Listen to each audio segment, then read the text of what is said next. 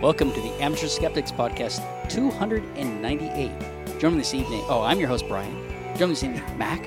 Really? 298? Yes. Wow. Yeah. I think, but the podcast is still not old enough to drink, but it's getting there. And, of course, Ian is with us. I have returned, and I just want to inform everyone that I am safe from black mermaids, black elves, black hobbits, and death being black, because the skin color of those beings does not matter, and you'd have to have some serious personal issues to have that kind of thing upset or anger you. What if God's black? Because he's God. Actually, I've upset a few people that are upset by those ideas by pointing out, well, wasn't Jesus black? That can really get some of them going. I'm kind of disturbed by the idea. Yeah, that I think colored pencils should have to use different facilities. No. You mean they should be in different packages when you buy them? That's right. Okay, Mad Cat is with us. We should finish the introductions, guys. Mad Cat, hi. Yes, my cats hate me today. And we have the dumbass himself. Catching and spreading the bug of skepticism. And we have a special guest this evening, Rachel. Hello. There you go. That's all that's in the contract. We didn't have much money to pay her. Yeah, exactly. No, yeah, the funds are just not there. Hey, she's getting about 5 times what we pay our normal guests.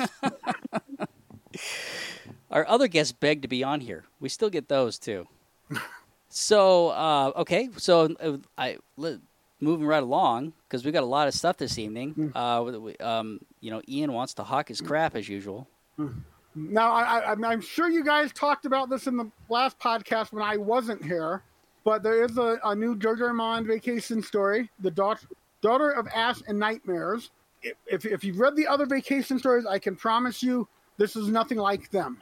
It has some of the humor and stuff, but the overall story is a whole different tone than any of the others I've written. And it should surprise you. It should catch you off guard.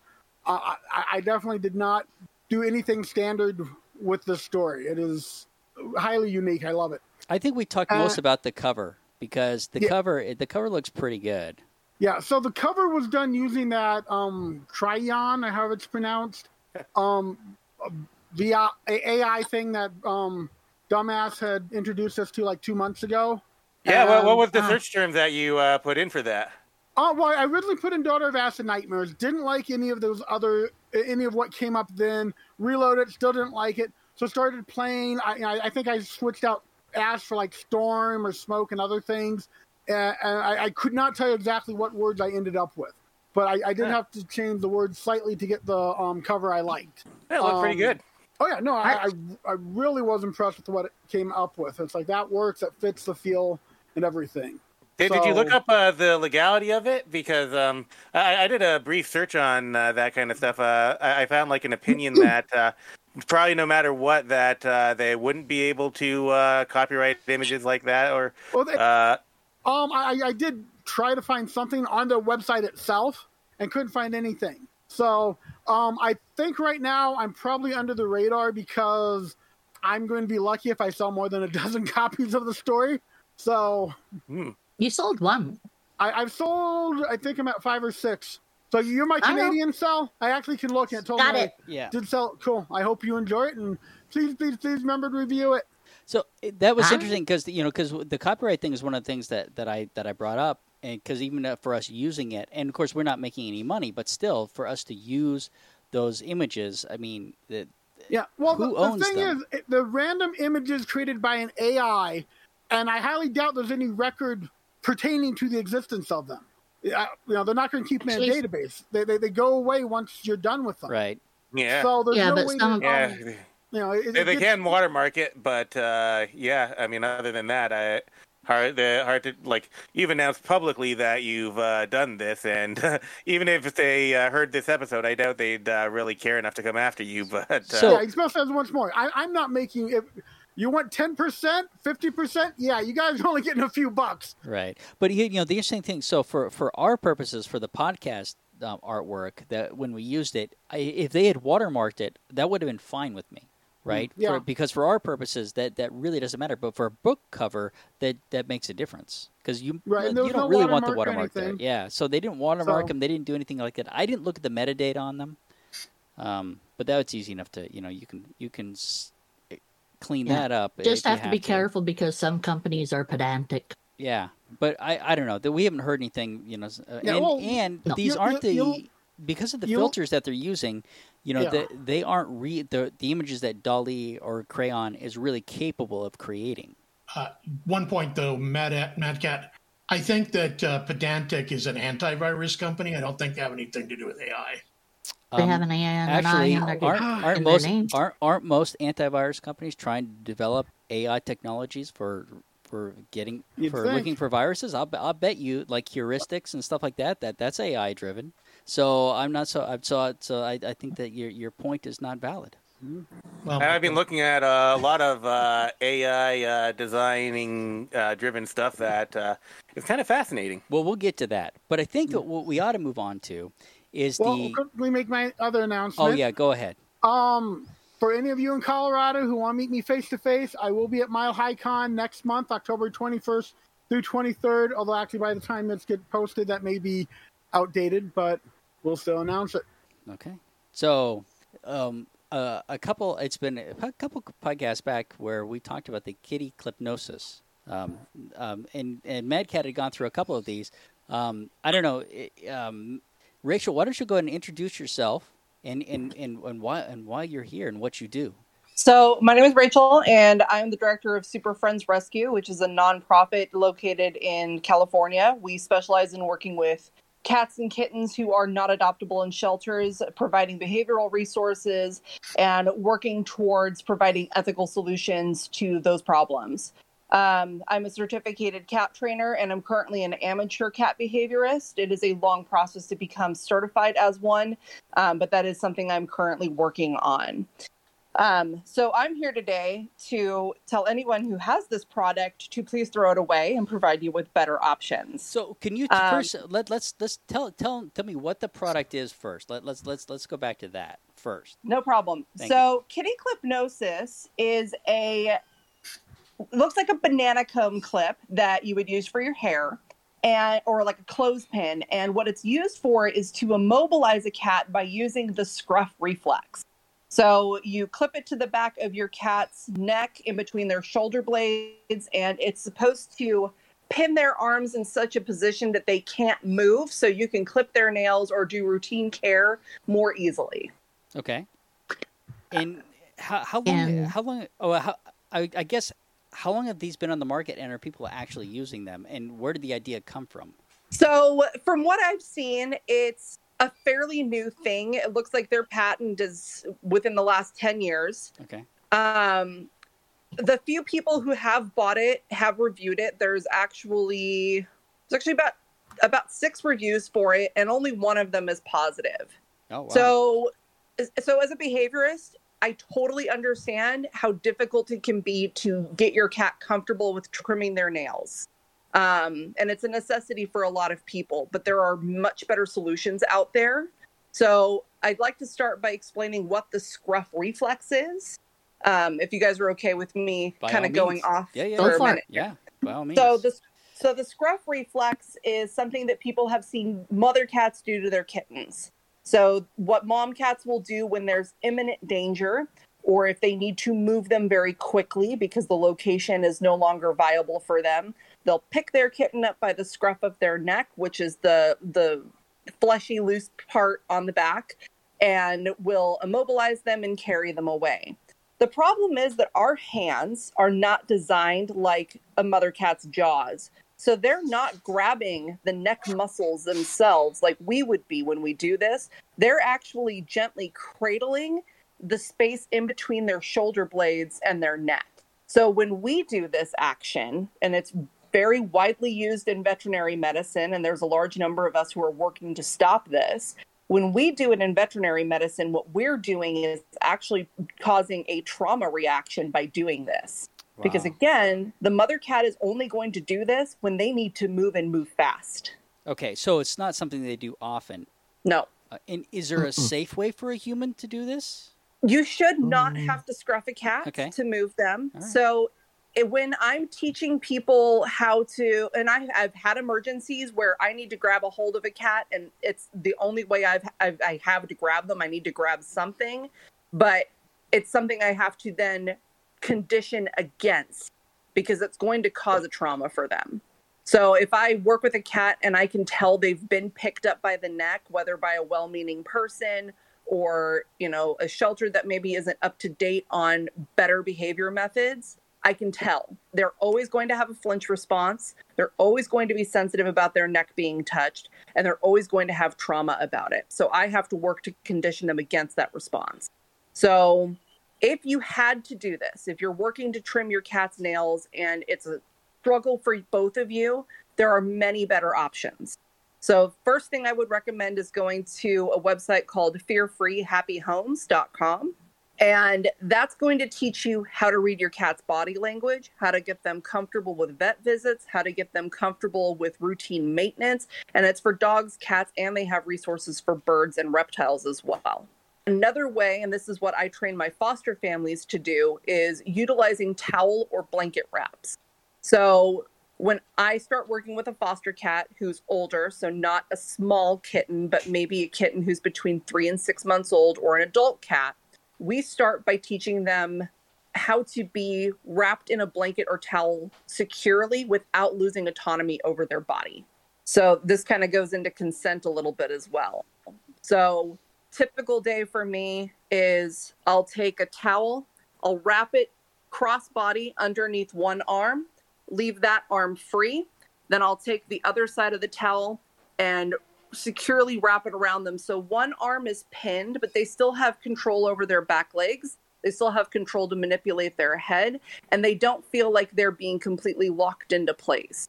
We work with them and we trim one nail at a time. If they start pulling really badly or they're struggling to get out, we take a break. Okay. And we reward them for those positive things, getting 1 or 2 nails trimmed with high value treats. This builds a better bond with your animal. It shows them that you're not here to control them. And it also allows them, again, to have control over their body, because these are not natural things for a cat to have done to them. So would this be something that you might do and not trim their nails, that you might put them in this and do this and then let them go so you're kind of conditioning them to know that when you do this that they're not going to be like that forever? From what I've seen, this product is very painful for cats. No, I was talking about your method. My method, yes. Yeah. So, and we always end every session before the cat starts to get too stressed out. Okay. So, and you can tell they'll start to struggle more. They get more tense. They're starting to pull their ears back. And after every session, they get high value rewards. So for dogs, for example, you can do this with dogs. They might get spray cheese, peanut butter, things they would never get as a regular treat. For cats, we use cream cheese. We use something called churu or squeeze up treats, which is like meat Go-Gurt in a tube, or tuna. Okay. So yeah. Okay. So this is the safe way to do it. Yes. So what is the clip doing that? I mean, obviously, it sounds like the clip is it would be like our hands grabbing it, and so it's going to be far more traumatic. Yes, but the other problem with using a device like this is, at least with your hands, you can feel how hard you're straining on them. You can feel, the different muscle tension. Maybe you might need to release a little bit of your strength on them. This product, it's going to act just like a vice grip. So it's just going to continue to hold that pressure in place. It does. Can I ask a question real quick? If you talk directly into your microphone, you can. So the design of this is like a banana clip for the hair, yes. Which means that it's got prongs that mesh with each other. No, okay, so the mechanism is closer to that, but it's more similar to, it's like a hybrid of that banana comb and a clothespin. So it's smooth edged, which is almost even worse. I mean, it's not pointy, but I don't know. It's rounded. Sorry, Matt, go ahead. I was wondering if it would feel like predator jaws, but it sounds like it's not going to feel like teeth. No, it's not going to feel. It doesn't feel like teeth. I have one right here. So what? Okay, so you actually have the device. Yeah. And so how hard does it pinch? Cats don't like it. Cats don't like it. Well, okay. I mean, that's fair. When you first get them, like this is the smaller one I have, they are very, very tight. Yeah. So you have to work them out for a while and, almost break your fingers on them. they have a spring inside to hold it together. So it's just a device to open it and the actual jaw part, which is almost like a beak, but it's not, it's rounded. It's not sharp. However, with the pressure of this clip, it is a very strong pressure, and it can, if you use it right, it won't work, but if you use it right, it won't hurt the animal as much. But if you use it wrong, it's going to hurt the animal quite a bit. And considering the factor you could accidentally clip it a little further than you should, and risk the neck bones. And did you hear that click? That's not fun. It's very strong, and you could really damage your cat with it if it is incorrectly used. And really, with the reactions I've had from my animals just trying it, only because I know I worked with veterinarians and I know what you do when you're holding them and such. But any animal is going to struggle when you're trying to put this thing on them. Okay. It would scare them because it doesn't sound good. It doesn't feel good. So it sounds like it'd be easy to use inappropriately as well. Yes. Like getting it on, very easy and if the animal's struggling, inappropriately. Yeah. Okay. So it sounds like you concur that this thing should just not be used. Oh, Rachel's incredibly correct on this. Okay. Not incredibly, but extremely correct on this. There's extremely, but not incredibly. Discount on credibility. Now, Rachel, back in the old days, she is very credible. We are saying. Yes. Rachel, back in the old days, when we needed to basically work with a cat, and the cat wasn't cooperating, we would shake out a handful of catnip into a handkerchief and, cover their nose and mouth with it and knock them out. Don't advocate that, huh? No. Remind me to send you a Jack in the Box. I remind you that is your dad's joke. Nobody put him up to this. I know. I'm quite sure she's understanding that. She told a real doozy in the pre-show. Really? Oh, that wasn't even my worst one. So I do want to point out something in the description even that just indicates how little the person who created this knows about cat body language. So in the description, he says, as this is called the scruff response. The kitten's tail curls up between the legs, the back rounds, and the kitten pulls its legs in close to its body to become passive. Okay. Where do we start with unloading this? So when we tuck our tail underneath, dog or cat, that means that we are terrified out of our minds. When we are rounding our back and pulling our legs into us, we're going into the fetal position, which in humans we know is not a good thing. So this is an immediate terror response. Okay. Yeah, but that also brings the legs up. When a kitten is scruffed by their mother, they go limp. They don't pull their legs up. Correct. So there's clearly a difference. I mean, it's sounding to me like it's two totally different things. But between when a human does it and the cat's mom does it. And it sounds like even the cat's mom is only doing it in an extreme emergency. That this is not their normal way to herd them. Yeah, if mom is moving them like that, it means she's uncomfortable, they're not safe. There's no reason for mom to do that on a regular basis. So I agree. All right. So we'll do everybody a favor and not link to this product. That would be fantastic. And I will say, if anybody has them, I will pay you $8, which is what it costs, to throw it away. There you go. You heard it. You heard it yourself. So okay. And if anybody is looking for better options or how to train your cat, how to have their nails trimmed, I will literally sit with you and do a phone consultation, video consultation, and I have free resources on our website. So, and that's fearfreehappyhomes.com. Mm-hmm. So yes, that's the program that I'm certified through. That's one you're certified through. That's not your site. No, so our site would be superforens.org, and that is our rescues website. If you go on there, I've got pet owner resources, or our Facebook page also has resources. And I'll spell that because it sounds kind of funky. So it's SUPERFRIENDS FURIENDS, and then FURIENDS. Oh, not like Super Friends, but super. Okay. Super Friends, yes. Friends. Okay. Right. I still have it spelled wrong. That's neat. All right. Okay, very good. It also should be noted that Rachel is not a comic book expert in any way, shape, or the form, and none of the rescues that she has gets named after comic book characters. So she doesn't know about the other Super Friends, is what you're telling me. No, that is his poor attempt at humor. So that's that my was my model. poor attempt. Yeah. So yeah, everybody is named after a comic book character, TV show, popular fiction, and I've never repeated a name.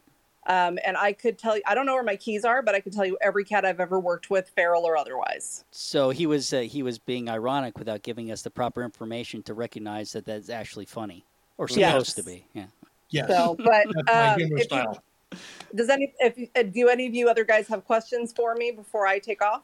No, and thank you for. And it definitely sounds like you're actually well versed and understand what you're talking about, and that was great information and very informational. And I'm going to apologize to our listeners because that's not what we do here. I kind of have just a brief question, a kind of personal thing. You can cut this out of the podcast, but I have a friend who has a new dog who seems kind of scared of me, and wondering if you have advice. So it should be noted, I like dogs. I don't speak dog fluently, but I don't know enough about that dog's history to make a determination of why they're having a fear response with you. But I would say that I would talk to them and ask them what kinds of things that dog likes. Maybe they have a specific treat or toy they really like. I've been working on luring him to me with treats, and it's I think it's starting to work. Fantastic. Every time you go over, you need to be the most exciting person he's ever seen. You need to be the person who gives him all the best things, and it's going to start to remove that trigger and that fear for him. But who knows? He could have run into somebody who looks like you before, or maybe you move away that he's never seen. Dogs are very visual. I work with a dog expert, so if you have a more detailed question on that, I can definitely connect you to her. No, just curious about just a brief response on that. Just if you had any special advice or anything. Yeah, just treats and toys, whatever makes him happiest. You're the person who gives him those things. Okay. Oh, I have a question as well. Yes. What do you think of Jackson Galaxy? I think that Jackson Galaxy is a fantastic resource for people who've never owned cats before and who have very simple feline behavior problems. But I don't think his advice can apply to every situation. I have seen him provide inappropriate information for. He tries to. It's like saying that everybody who has a fear of heights should go into a plane and skydive. He's very blanket statements. But I think as a first-time cat owner who has a very neurotypical cat, which is not what I personally work with, but if you have a neurotypical cat or a kitten, he has fantastic resources. And I think that he's done a lot to raise awareness about animal behavior in general. Do you think part of the reason, have you mostly seen the, I'm sorry, my brain does this to me all the time. Have you seen you've seen the, my Hellcat? My Cat from Hell? Yeah, is that where you, or have? It's really difficult for me to watch those shows. And what I tell people is behavior is an art form. There's a reason that psychology is a soft science. So the way that he might approach things is not the way that I would approach things, the way that my mentors would approach things. I'm a fear-free trainer. I'm a positive reinforcement only trainer. I don't use any adverse correction tools. Use the positives. Yeah, I only use positive reinforcement. So I think that, like I said, it's great for the awareness that he's bringing about these potential problems, but I've seen cases that he's had and I've gone, okay, that's definitely not what I would have done there. But you're going to find that with anybody. You take a Freudian psychologist and a Jung psychologist, and they're going to have completely different approaches on things. Very true.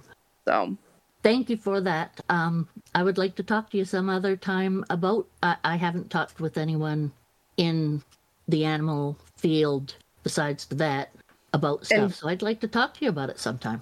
Yeah, no problem. And it's very important to note that most vets are not behaviorists and most behaviorists are not vets. So many of them are very, get the job done. So also, Rachel, Mad Cat is a lizard person.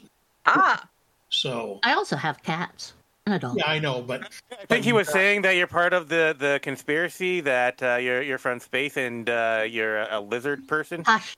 She's basically part of the Illuminati. Is that what you're saying? Right. Yes. Exactly. Yes. So, but yeah, or the Illumicati.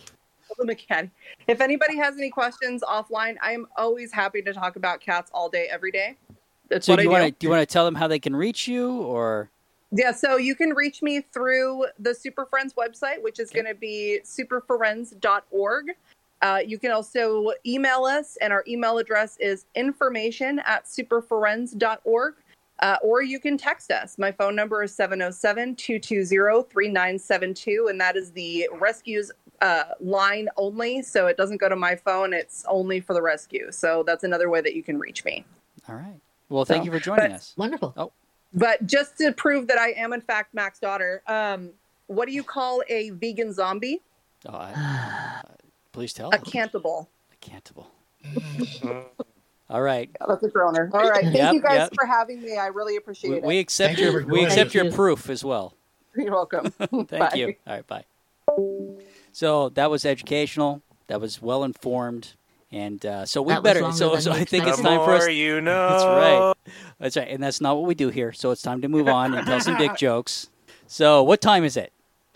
It is time for the Ian and Dumbass's masturbation moment. Brought to you by the Dumbass Media Empire.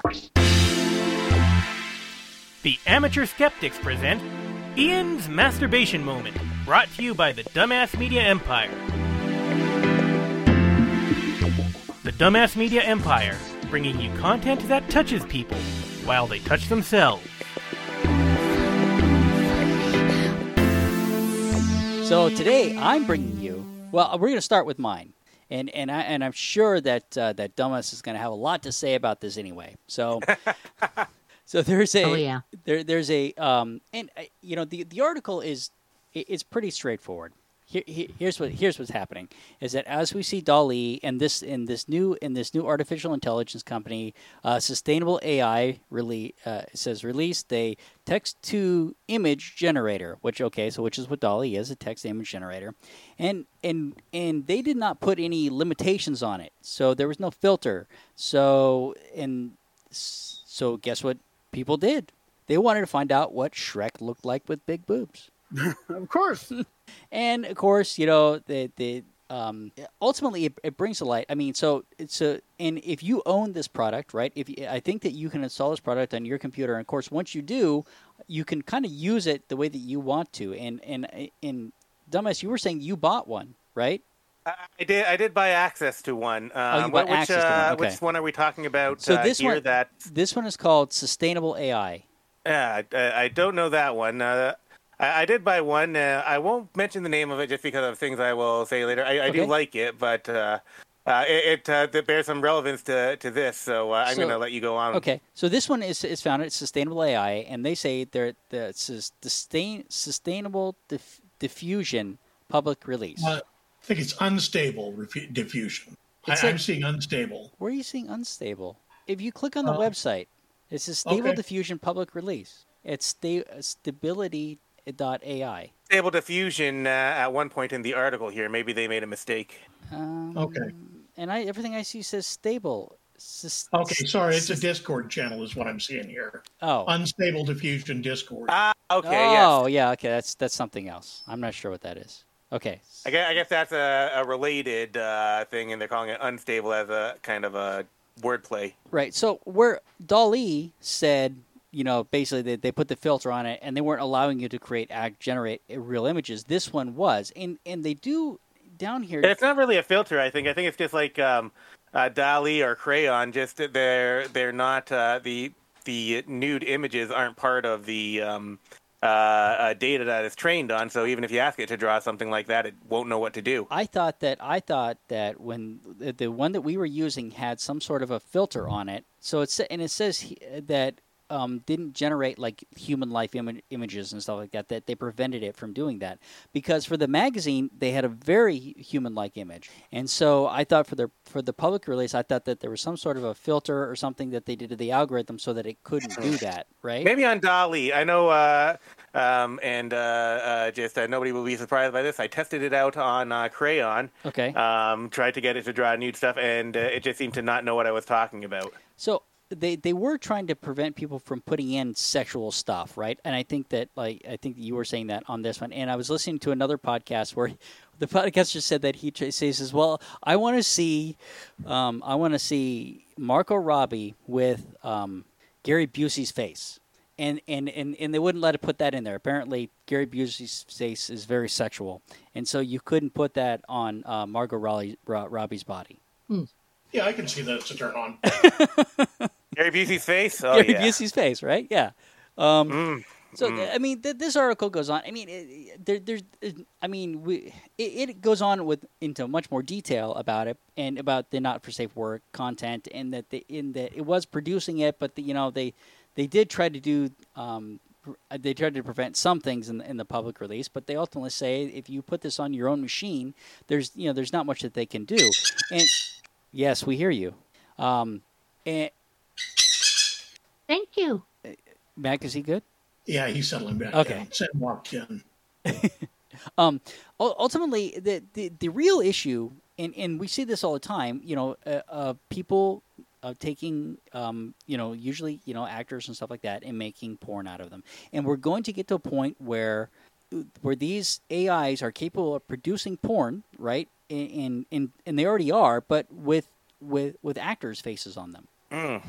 And I mean, look for fakes of Sandra Bullock, right? I mean, they're everywhere. I mean, tons of them, and there's no real ones out there of her, right? And even people who there are real nude photos out of, there's still tons of fakes of all of these celebrities, and tons of it, Of course. But now you can a lot of times you can tell some of them are very good, right? But if you can computer generate it and get the face right. And then make the body look the way that you want, it may get to a point where it's much more difficult to tell the fakes from the real photos. And we've been saying for quite a while, actually, like deep fake stuff is becoming like really sophisticated and really hard to tell apart from like actual historical stuff sometimes. Yeah, so like there's another article on here. Google bans deep fake from machine learning platforms because Google has a bunch of these platforms out there, and in fact, it's one of their studios. I'm trying to think if it's the 122 studio or which one it is, but anyway, they had about 14 projects that they were working on, and some of them were some of them were green projects for green energy and stuff like that, and they slashed all but 7 of them, and the 7 that they kept at that studio are all AI related. So everything else they cut, and of course now all those employees have to go find either new jobs at Google or go somewhere else, and so I'm not sure how that's going to work out. But AI is huge right now, and I made the joke earlier about antivirus, but heuristic stuff is AI, and I think that even with antivirus, we're seeing much more AI research. There's AI research for absolutely everything, and now that we're generating graphics with AI, it's only a matter of time before you could do this on your computer and you can generate a graphic of anybody that you want at home. You can feed it a whole bunch of pictures. Right, and then generate the pictures you want of that person. Oh, you can do that with Daz and Poser as well. You can't make it look entirely realistic, though. True.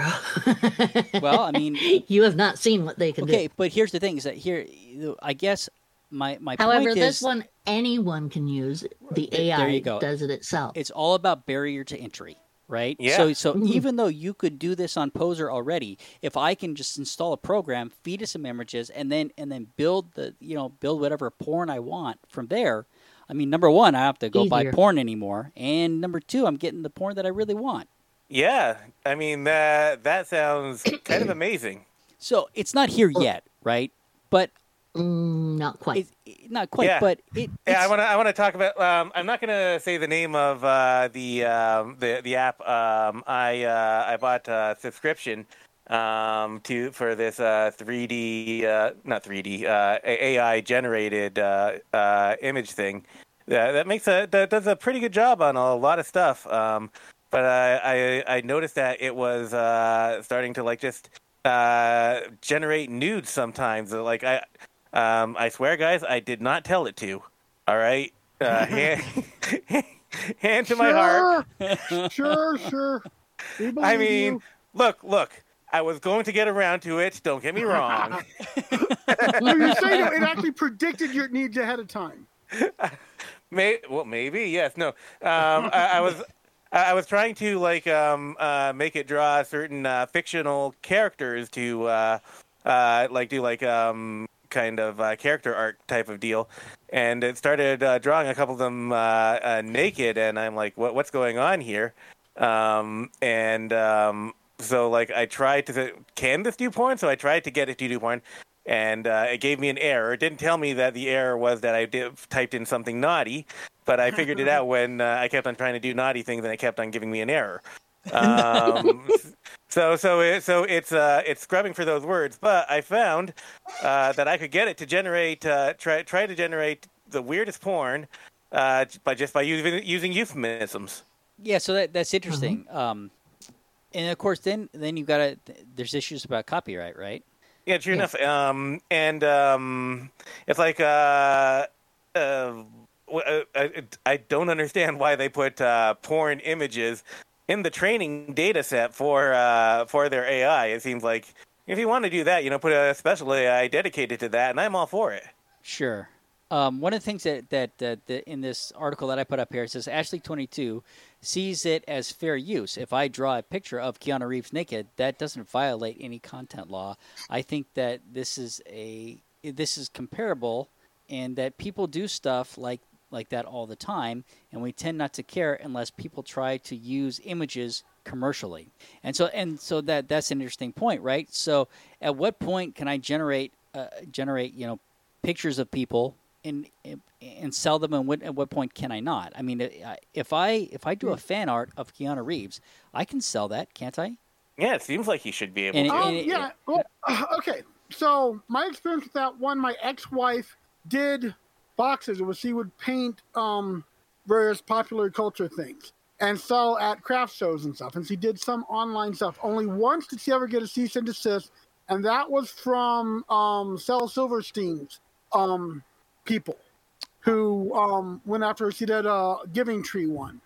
And that's the only time she got a cease and desist on that. So a lot of the copyright stuff is how active the people that own it are. They can be assholes. They actually can. Yeah.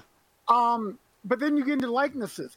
And someone brought up that the covers for my Georgia Amon novel, the guy I hired to do the covers clearly used a known celebrity for Georgie. Oh. Because I had to do, isn't that so-and-so?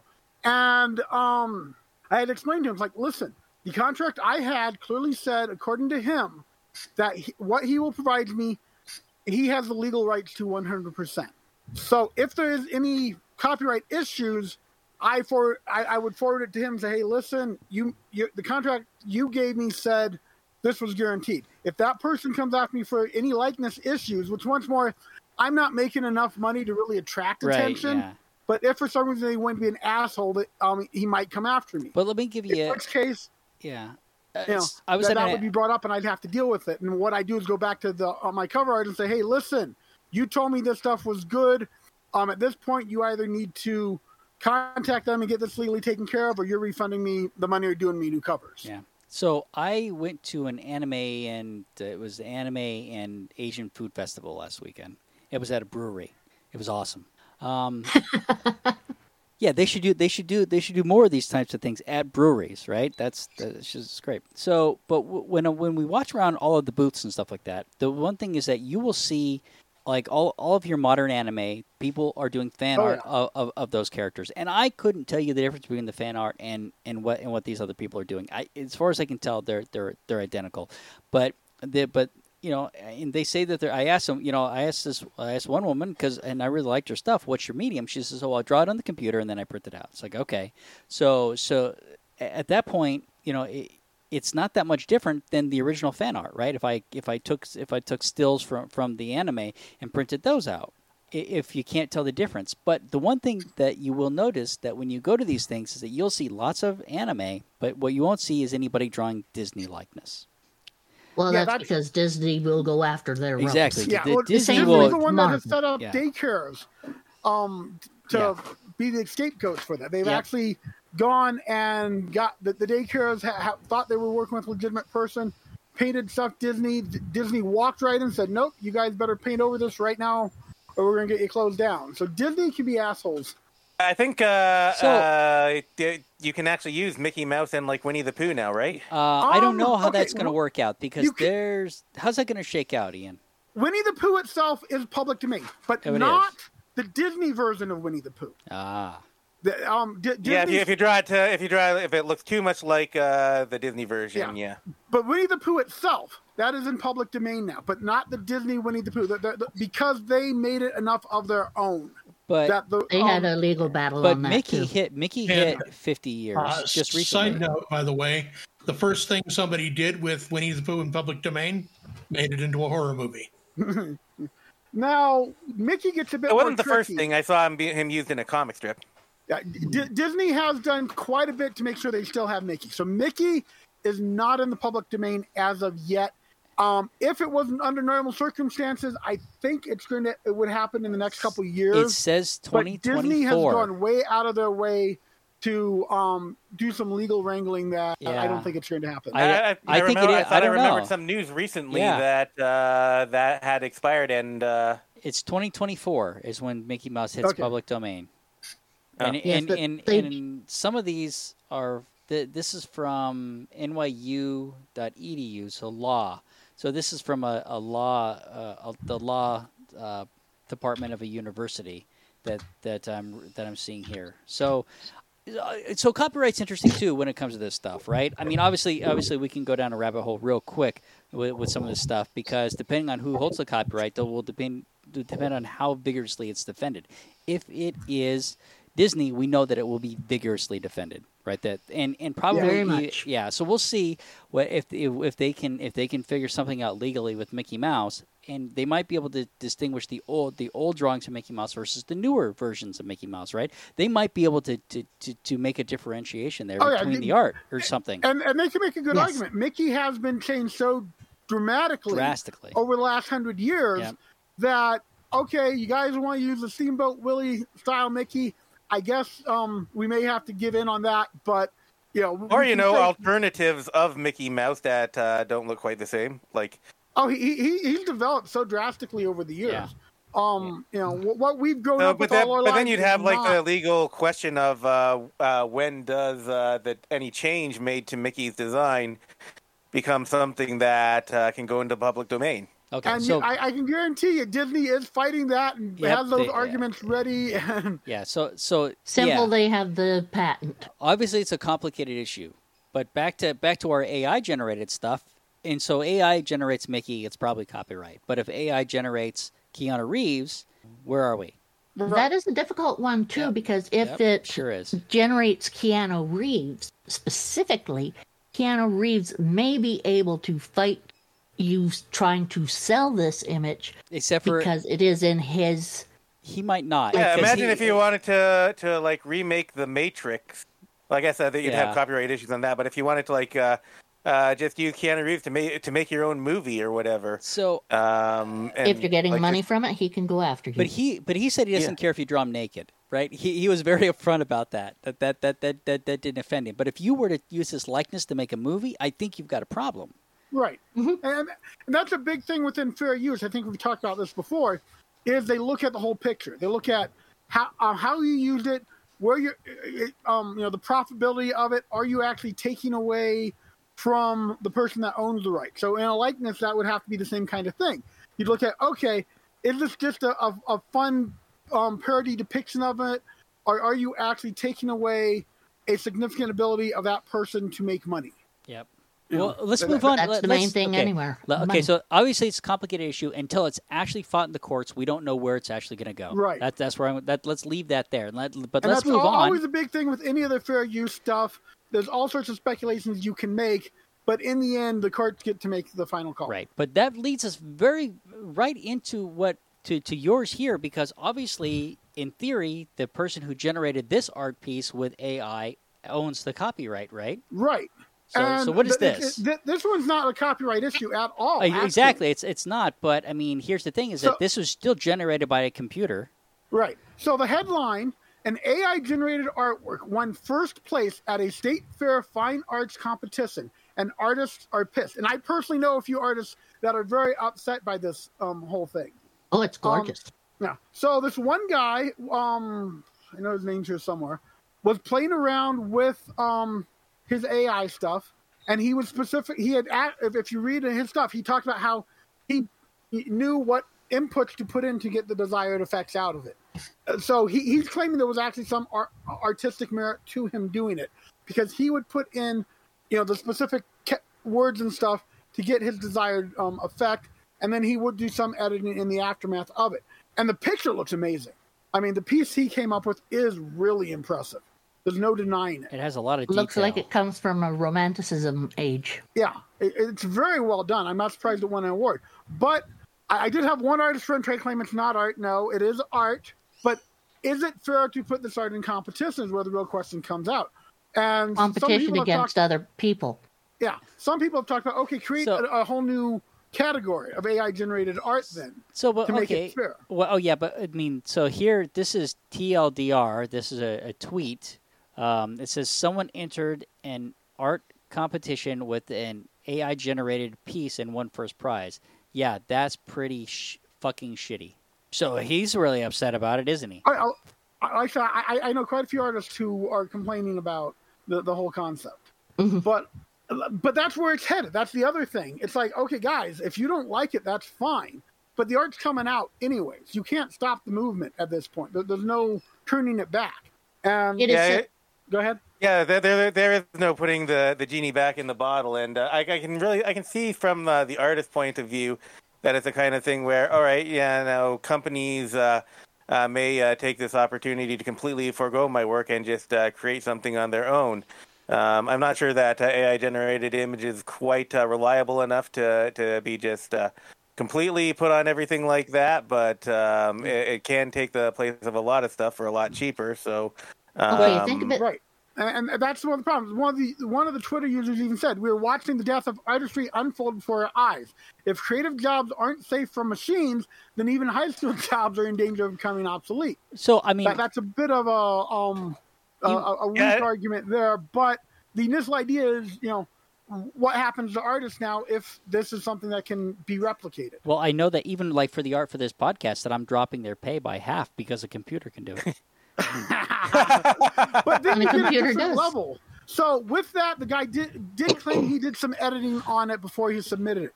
But at the same time, if all you do is AI work, you can't go back to the original and say, "Hey, you know what? Let's change these little elements here." So it brings up questions too, like what if you generate several AI images and put them together into one image, another image maybe that you created, maybe you just use a little bit of AI artwork in your image and a lot of other stuff that you created. How much are we going to say that you're cheating, right? I completely understand, and that's the whole thing. The bottle's been opened; it's spilling all over the place right now. Yeah. You're not going to be able to get it all back in the bottle, but what you have to do is work with what's there, and I can. Oh, sorry. Go ahead. Yeah, this will have to change some. Anyone doing an art contest will have to look at their rules now and set the guidelines. Go ahead. One other thing that I have noticed when there still is Film and Art Association of Canada or something like that. I forget the exact name. However, it was a Canadian, for Canadian artists. Then they started bringing in art from other countries. And they had to make a choice whether to have it as all Canadian art or to allow people from other countries to bring in their art. And the second idea was more valuable for them because, well, you have more people and you get more money. Right. Well, and an amusing similar story that's kind of connected to, if we get to the next part of the podcast. So Neil Gaiman, Sandman. So hold on. Hold on. Before you move on to that, let me ask you. This is relevant to the subject at hand. So is mine, because I want to make what I want to say. So to me, there's something similar to this where we look at cycling, and I'm trying to remember who was the cyclist who was one of the best in the world forever, and then we found out that he was using steroids and Lance Armstrong. Lance Armstrong, and it wasn't like they just went back to they didn't like just a stage name, doesn't it? They had to go back like several people before they finally found somebody who wasn't doing steroids to finally to give that award to. But so I guess there's something that the similar here that I would say is that if these AIs get good enough that we can't tell whether it's a human or not, at what point it's like you're going to want people to come and say, hey, yes, I did this with the computer, AI, or I didn't. But because people say the same thing about these steroids, is that, well, if everybody's juicing, maybe we should just let them do it, and we should have have a race where people are juicing in a race where people aren't, right? I mean, it's the same kind of parallels here, because if you can't tell at some point, and people are entering these photos into these competitions, and you don't know that it's AI developed. And they're winning. They could easily lie about it. Yeah, they could easily lie about it. And so it's. I mean, so that piece itself that won the prize. You look at it, you cannot tell it was an AI generated image. No, it looks legit. And how do you test it for steroids?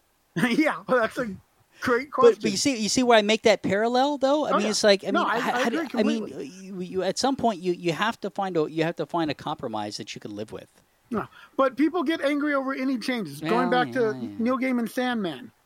Brilliant comics. If you haven't read them, I love the series. If the podcast goes right, we'll be talking about the series here in a little bit.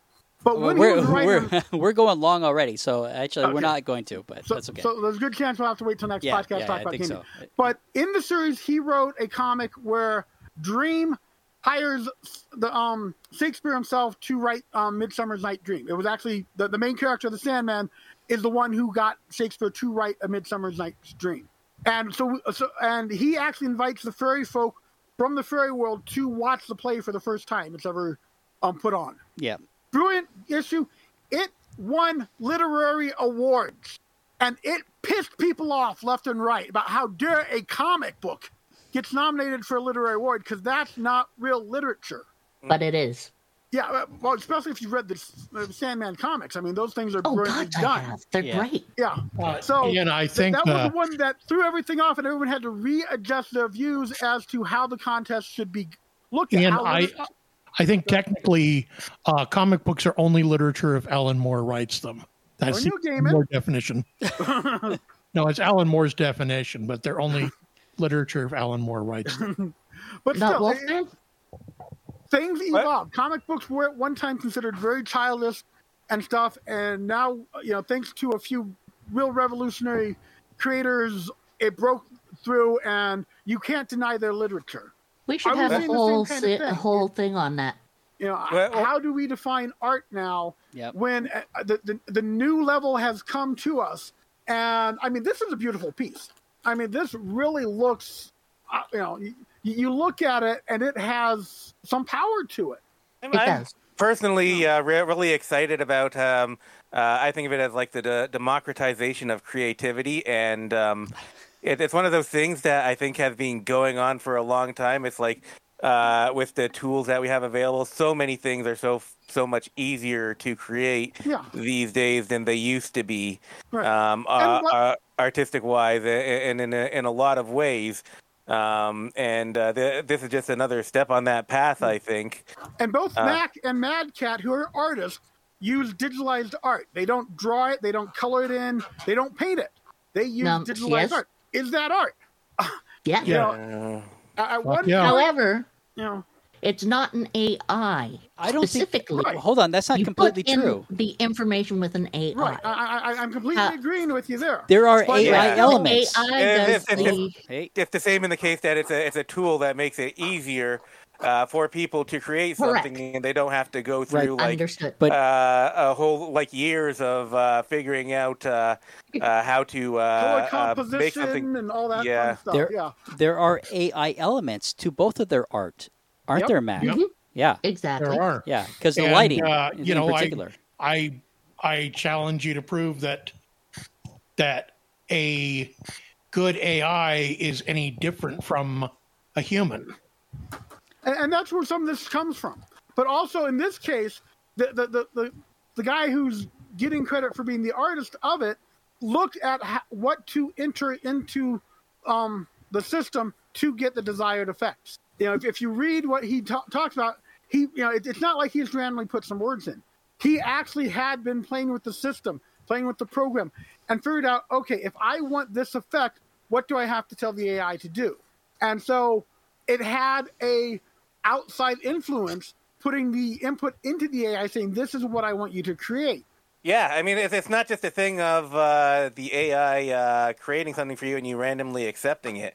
Right. There is more creativity involved in trying to get your vision realized. You play with it, and I've done this too. You play with it, you figure out, all right, how can I word this so that it understands what I'm saying, and it'll draw what I want it to draw. And then, like, it doesn't come out quite right, but you think it has certain elements that you like. Maybe you, like, try generating that a few more times, see if it comes up with something that you like. Otherwise, you maybe try it a different way. And the one I use have, like, different settings, filters that you can use to draw in a certain way. And you just play with it, and you're like, I like that. This is matching my vision. I'm gonna take that. Right. And it's like choosing from a bunch of different things to match more your creative vision is a way of being creative. I believe we should have a whole podcast on that specifically, and we have gone way off topic. Well, not Us off go topic, off topic? Never. but we have gone into the point- different. We've gone into a different avenue of discussion. Wow. The point I want to say is that I can see how some companies who hire artists might try to do things on the cheap, and that'll suck for artists out there. I don't think human-made art is going to disappear any more than baking from scratch disappeared when they brought in baking mixes.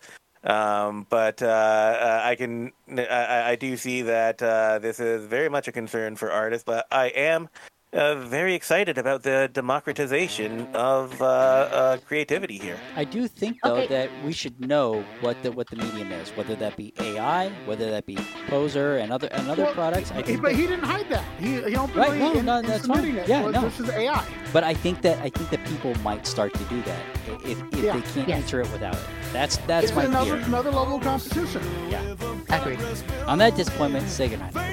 Good night, Good night, everybody. Good night.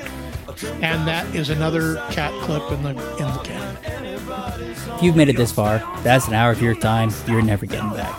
But the Amateur Skeptics appreciate you giving that hour to us. If you'd like to tell us how you felt about spending that hour with us, let us know at WTF@amateurskeptics.com. The Amateur Skeptics podcast is distributed under a Creative Commons Share-alike No Derivatives 3.5 license. Intro music by Peter Canold. Find more of Peter's music at soundcloud.com/PKANOL. Exit music by OFM. Find more of their music at myspace.com/OFMHQ. Artwork for the Amateur Skeptics by Sean Smith Ford. Copyright Shadow Knight Digital Portraiture.